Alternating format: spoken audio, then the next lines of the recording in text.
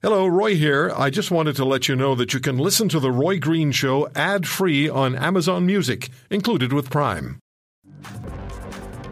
I spoke with Michael Campbell earlier in the show, and Michael was talking about a great concern about a sovereign debt crisis that's coming. Yes, and so, everyone's focus is on the fact that during the pandemic, we increased the national deficit. It's hard to say that word. By $343 billion. Normally, that's the amount of the debt, or about half of the debt we had going into the pandemic. And it obscures what the government is now, of course, engaged in, thanks to the NDP, which has decided that they're going to increase the new CERB, call it employment insurance, as well as saddle business with another additional 5 to 7 days of sick leave. So anyone simply has to declare they're sick, and you have to pay for it. Now, some are going to say, well, that's just the system that pays for it, but we are the system. And right now, the amount of debt, over $1 trillion that we have at the national level, doesn't include unfunded liabilities, things like pensions, things like future commitments that we've made to pay for government programs. Those of us who may have had relatives and loved ones who are part of the national defense will eventually retire and will have to be also provided and promised a pension. So all of these things don't take into account municipal and provincial debt. Look, here in Ontario, we've seen the debt itself dramatically rise, and those things have to be taken into consideration. So yes, bondholders will eventually make a move, and I think that could start, Roy, as early as this week when Moody's and Fitch, the bond rating agencies, move to downgrade Canada's credit worthiness. It's not to say that it's the end of the world, but it does suggest that if you want to borrow more money, you're going to have to pay your lenders a lot more to get that. And that means you and I will have to start paying more for mortgages, for credit, and other things. So if we look at the plan, as I understand it, the federal plan at this point is spend, borrow, pray for interest rates to remain at historic lows forever. And you forgot one element. Take our economy and throw it towards something that we know is costly and unproven, that's moving towards green renewables. And that, unfortunately, means that, more of a repeat of what we know doesn't work in Germany, what doesn't work in the UK, what doesn't work anywhere else in the world. Worse, you're now prepared, in a very sneaky way, to impose a clean fuel standard. That'll probably add $400 to $500 to the total cost, net cost, to every single wage earner in this country once it's implemented. And that could happen in a matter of days. I'll have more to say about that, Roy, tomorrow morning when I hear at Canadians for Affordable Energy, which is an organization I've been running for some time. It's a nonprofit. We release data that we've been working on all summer. It's not good, and it does lead to potentially much higher unemployment, potential well over $20 billion fleeing the country in investments.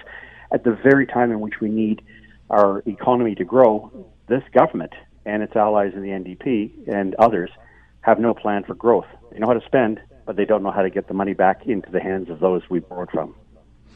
It really is stunning, isn't it, that we have such a responsible national energy infrastructure, internationally responsible, dependable, skilled. We have it all here. We know that it's hundreds of billions of dollars over a period of years that would come into our economy, that would help pay for health care, social programs, and all of the taken for granted positives of Canadian life. But we've shut the valve. We've made it extremely difficult to open that valve even a little bit, while simultaneously we bring hundreds of thousands of gallons, or barrels rather, hundreds of thousands of barrels of foreign oil into Canada. We don't use our own. And from countries that have it is stunning. Human rights. It is stunning. The Venezuelan outcome is not far for Canada as far as energy is concerned.